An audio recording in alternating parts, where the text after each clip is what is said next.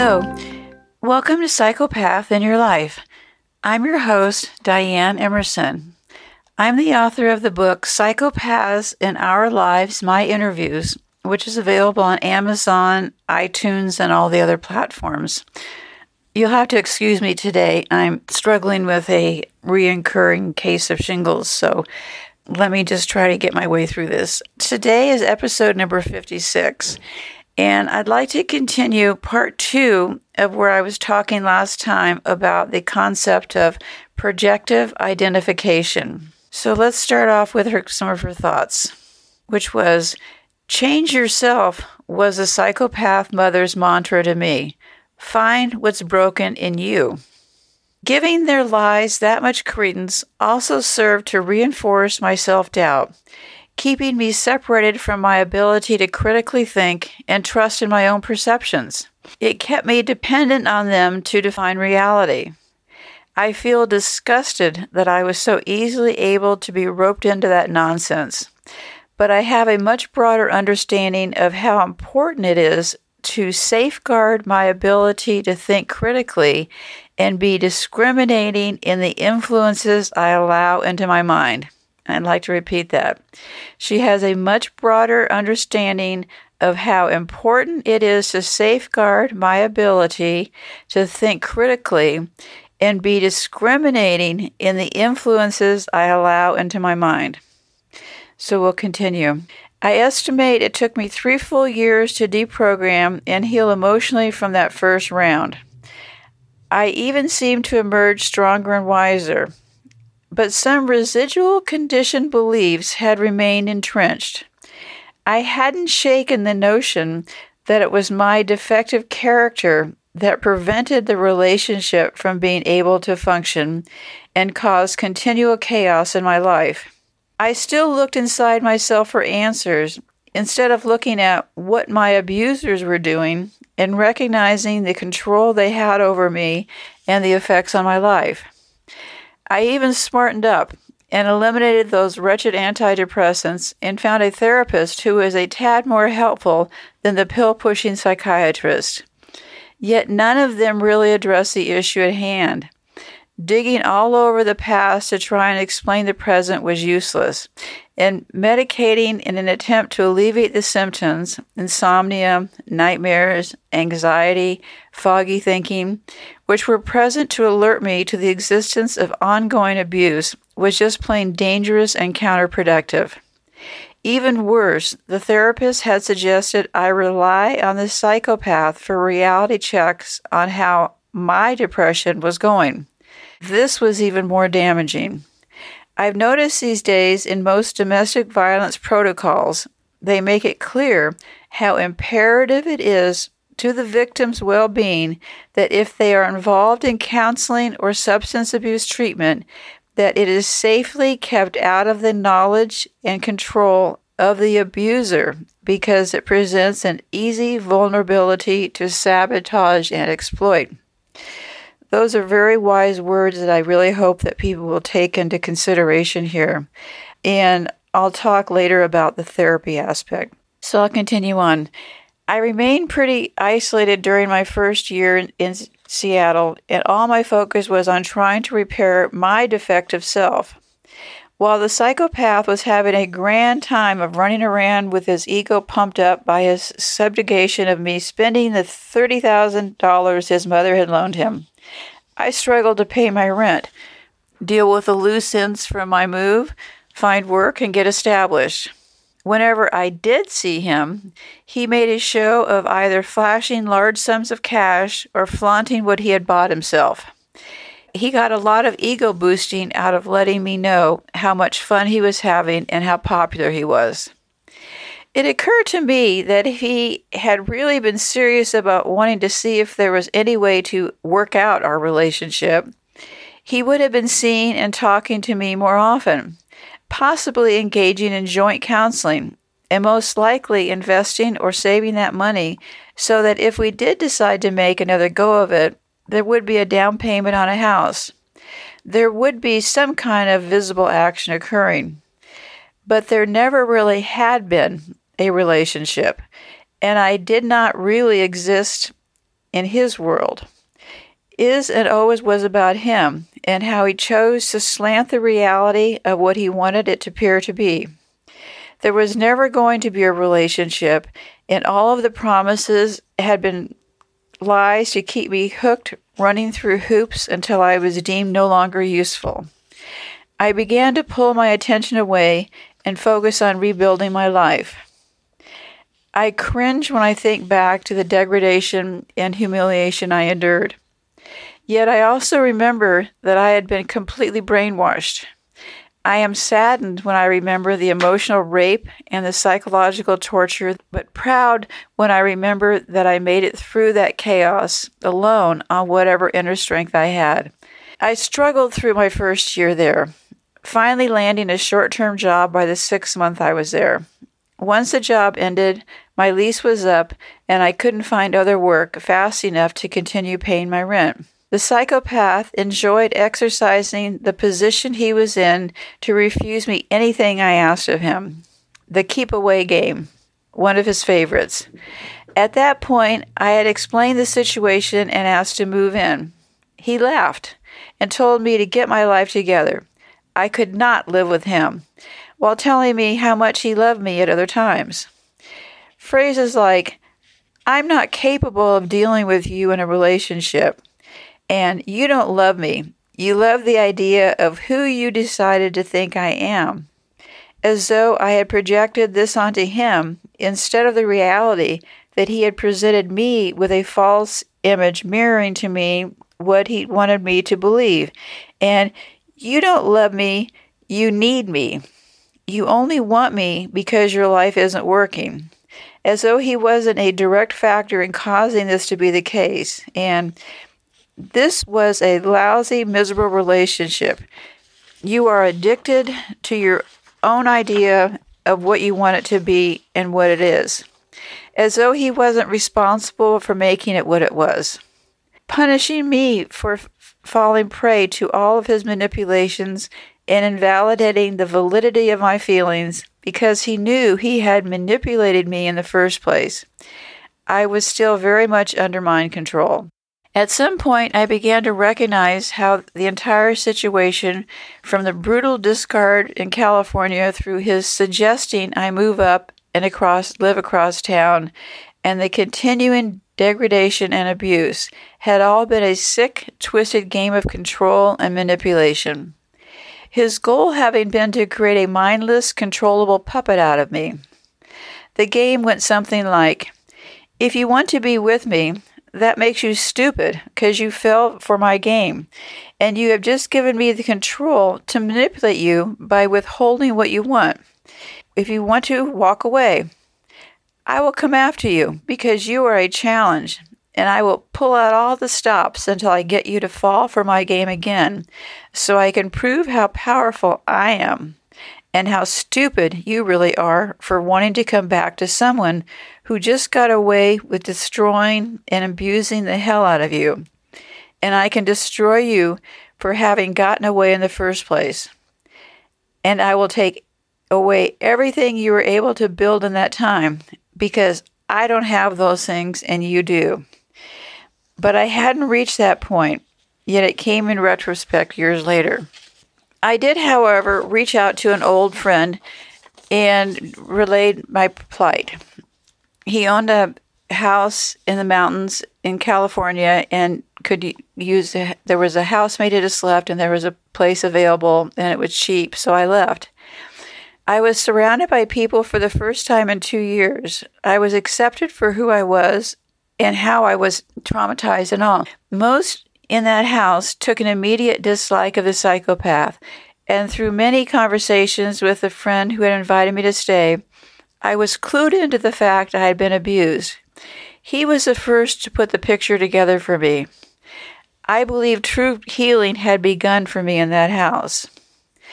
I was finally able to get work at a computer company by my 2nd month there. Ironically, the psychopath had remained in contact with me, and upon learning I had landed that job, had begun stepping up his contact, even flew out to see me several times, and had me fly up to see him. We now flew back and forth to see each other almost every weekend. For the first time since we had dated, I was seeing a different demeanor in him. He was no longer patronizing, dismissive of me, or rude. He had completely morphed back into the man I had fallen in love with. As a matter of fact, he was overly supportive in just about everything that was going on in my life, like night and day. I was constantly praised, told how much he loved me, and I was promised by him how much better things were going to be. It had only been 6 months since I had been told, "You can't live with me." Yet now he was putting out the suggestion that I move into his apartment with him. 3 months after that, my contract at the company had ended. The psychopath flew down, and I rented a U-Haul, which he helped me pack up and drove the truck while I followed in my car. I was back in Seattle and living with the psychopath again, 1.5 years after he had walked out on me. I failed to notice the correlation between the rise in my self-esteem and all of the psychopath's flattery and supportiveness. I guess is what is called the pumping up. I had no idea it was a tactic or that I had been sucked into it, but it was to establish a pattern that would persist for years. Seduction trapped me via my commitment, destabilized me through continual verbal and psychological abuse, creating chaos in my life, and destroying the progress I made when not with him, slandering me all over town by making it appear that it was me who was a problem. He, who was some kind of a victim, would execute a brutal discord once I was completely destroyed. He would wait until I was almost completely rebuilt and then come back in supportive, loving, concerned, and helpful to fix the remainder of the destruction he had caused in the first place. I don't know how to clearly relate the most phenomenal aspect in that pattern and how genuinely his personality would change when he was seducing me back in spite of what I knew what he had done to me. He could make himself appear so completely different that I would find myself seriously doubting the validity of my memories of the torture. Cognitive dissociations. I think I could not rectify the complete and total difference in how he was and ended up discarding my own knowledge of the abuse as a misinterpretation of reality. How could someone so loving and perfect have really done to me what I thought, in quotes, I remembered? I also could not handle the knowledge of how sadistic and cruel and truly evil he had been. Why would anyone do these kinds of bizarre and sadistic things? My mind did not want to acknowledge that kind of evil existed. It was easier to deny my perceptions than to admit to the existence of that kind of insane cruelty, and the fact that he had indeed perpetuated it against me. His mother had convinced me that I perceived the abuse incorrectly anyway, that it was really me who was unstable and not able to handle the normal ups and downs of life. My boundaries were too weak in relationships, and that I was projecting my own failings, inadequacies onto my abuser, according to her. I was really the sicko, or I was driven to seek out victimization due to some mental defect. So I will close this part for today and continue on next time, but I'd like to make a few comments here. What I found the most interesting over all the years when victims would talk about their stories, never once did the concept of gaslighting enter into the conversation. And it really left me baffled when I started thinking back over the years and what I learned from all these victims who truly were survivors. I struggled with why didn't anybody mention the concept of gaslighting, which I've covered extensively in other podcasts. The reason I believe that it was never mentioned is because when it's done well, it's impossible to detect. So all along, that's what I think she's referring to as far as a lot of these games, because the game is to convince you that you're the crazy one.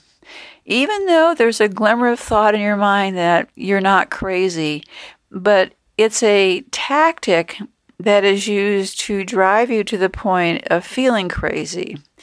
And it also extends to those around you, because the more they can get you cornered, isolated, and this feeling of craziness, the less likely you are going to be able to escape. And this story is a really great example of how even when escaping, it's really easy to be brought back in.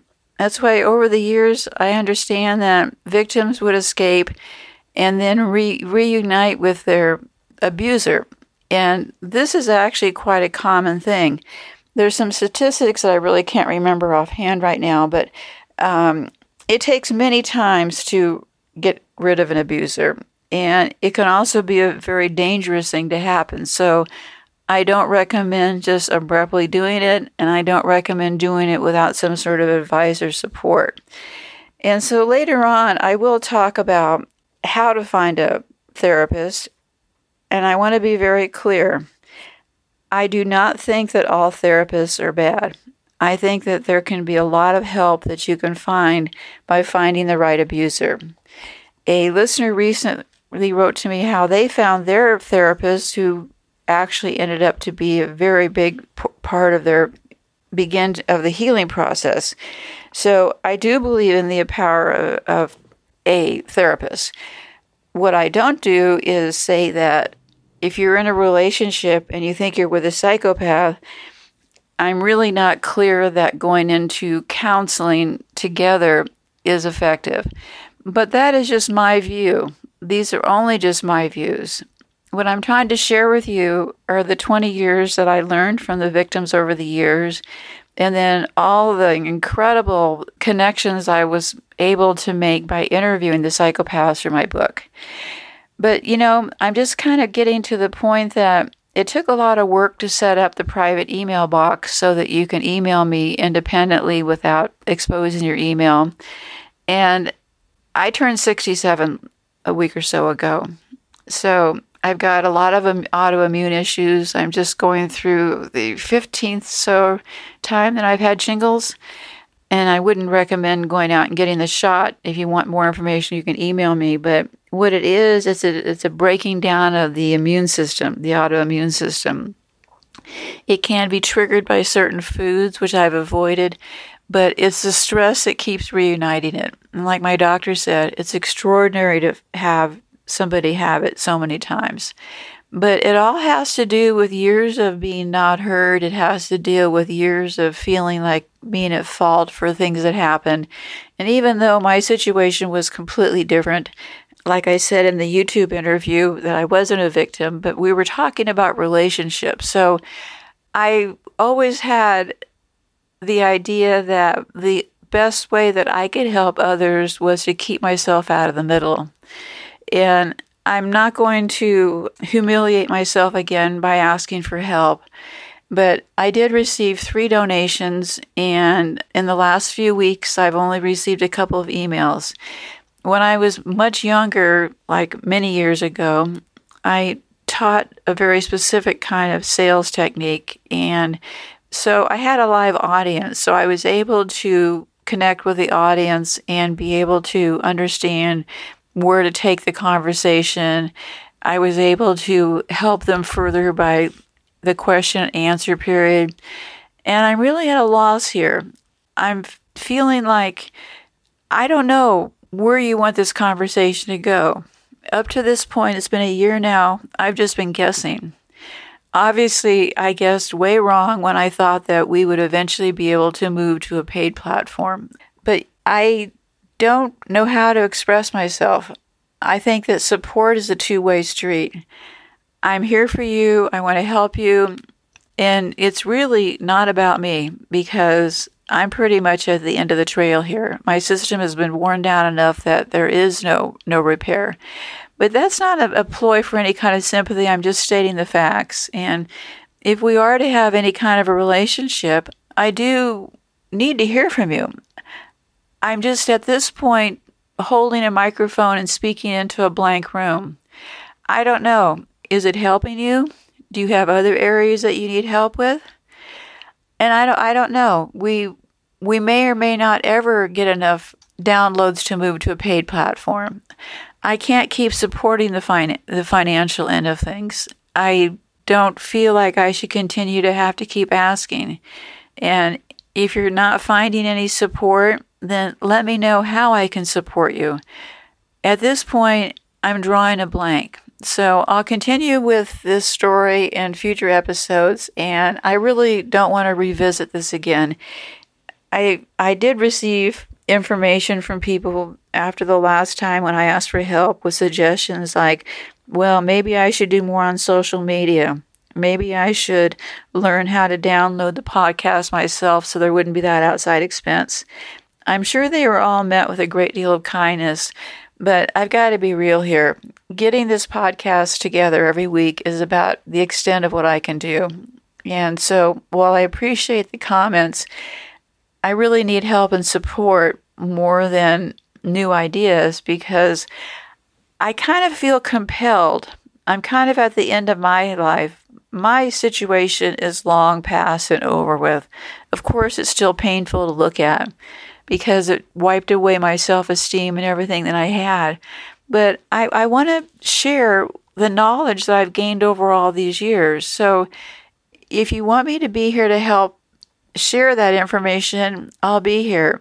But really, if you don't, that's okay too. I'm perfectly fine with that because it takes work. And if I don't hear from you, then I don't know if I'm putting my energy in the right basket at this point. So I'm just going to leave this alone and continue on for as long as I can. And I wish you all the very best. And I know that with the right kind of support, it is possible to get out of this situation.